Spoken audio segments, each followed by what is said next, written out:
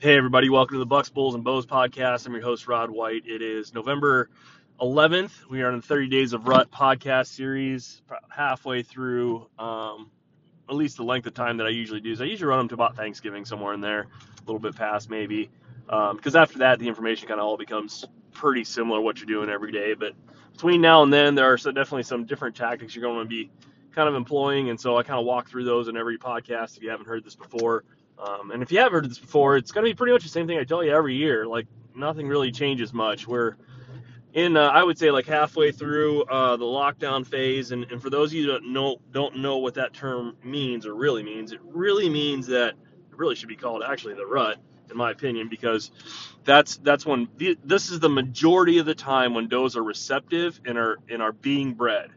And so the reason it's called lockdown, and I think I discussed this in the last episode, but just wanted to cover it again because it actually should be breaking free with a cold snap. We had a front come through last night. I actually left all my stuff in a tree, which was probably not the brightest idea because now it's probably covered in ice. But it's a time of year in which like you've got to get really really lucky because what's happening is these does aren't moving very far at all, and these bucks are not having to go real far to get a piece of tail. It's kind of like the October lull almost. If you want to think of it that way, like there's food everywhere during that time period, so they don't have to go very far to find what they need, and that's exactly what you're going to experience now. So, or probably experiencing. By all means, if you're in the right tree and you have a hot doe, it's going to be on like Donkey Kong. You're probably going to see multiple bucks, so that wouldn't shock me at all. Or you're going to see a buck, buck that's really tight breeding a doe. You're going to start to hear grunts and noises that you haven't heard the rest of the year. Long breeding grunts, you're going to start to hear those. Those are big, long, drawn out, super deep bellows from bucks that are mature, that are literally at the point of breeding the does. So very common to see that kind of behavior start to happen, and you're going to start seeing a lot of stories about people shooting bucks, and I know I talked about this yesterday, and the stories are all going to be pretty similar. A big buck on a doe. Won't be a whole lot of them by themselves, most likely. If they are, they're transitioning between one doe and the next, and they just got caught, and that hunters probably called them in. More than likely. I'm not saying that's always the case. There's never and always in deer hunting. Like, I know I've said that multiple times. But in general, that's what we're kind of experiencing here in most of Iowa, probably most of Illinois, maybe not so much down southern Illinois. You might be a few days behind us, and then up north into Wisconsin and Minnesota. You guys probably already experienced some of this, or on the just maybe a couple days ahead of the curve for us. So you guys are probably moving into some of the best hunting that you're going to have, in my opinion, all the way through Thanksgiving.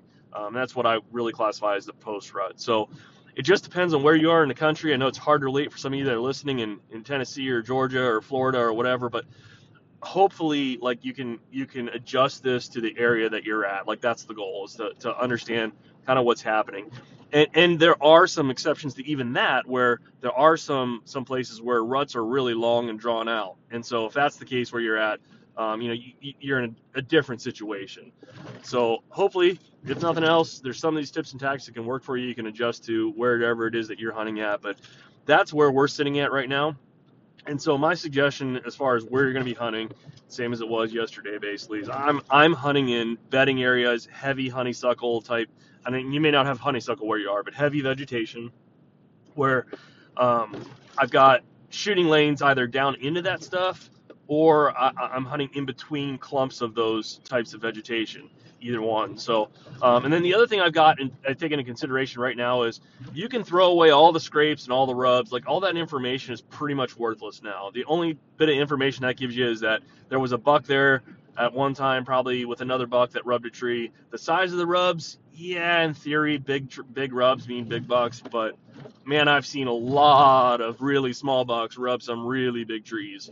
So I don't throw any weight into the rubs really necessarily.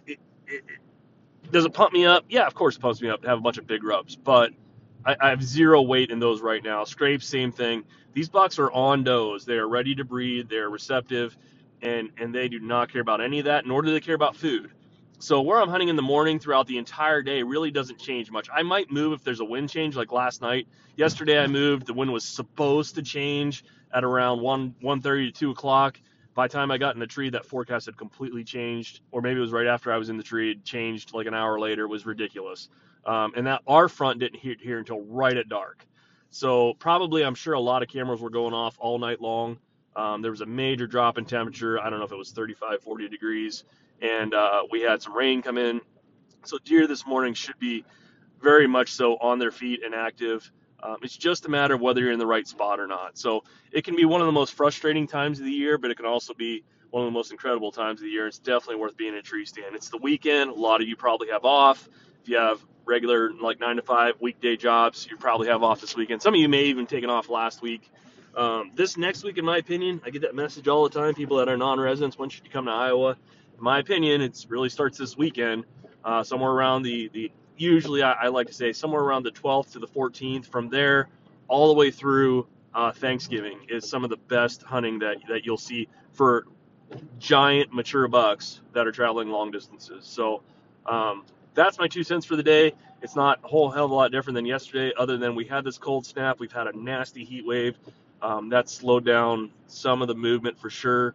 But anything that gets deer up in general and get them moving is going to obviously increase your odds dramatically. It's just again, they're going to be still on. This is probably your last couple days where you're going to see some of these bucks in their home range. After that, large majority of them will be traveling long distances as more and more of these does come out of estrus. They don't know that there isn't another, like, all they know is that they got a piece of tail, this thing came into season, and they can't find any more. So what they're going to do is start traveling long distances looking for more because they've already had it, they crave it, they're going to go massive amounts of distances looking for it because they're thinking, like, in their head probably, and I can't think like a deer, but I'm just gotta assume that they're like, I'm just going to keep walking until I find another one. And so they start really traveling outside of their home areas. So a frustrating time for those of you that own private ground, for those of you that are hunting public, or pieces that you're hunting a lot of pieces like I am all over the place, or maybe you're hunting private where you've got access to a bunch of different places and you don't have it. Maybe there's other people hunting in there.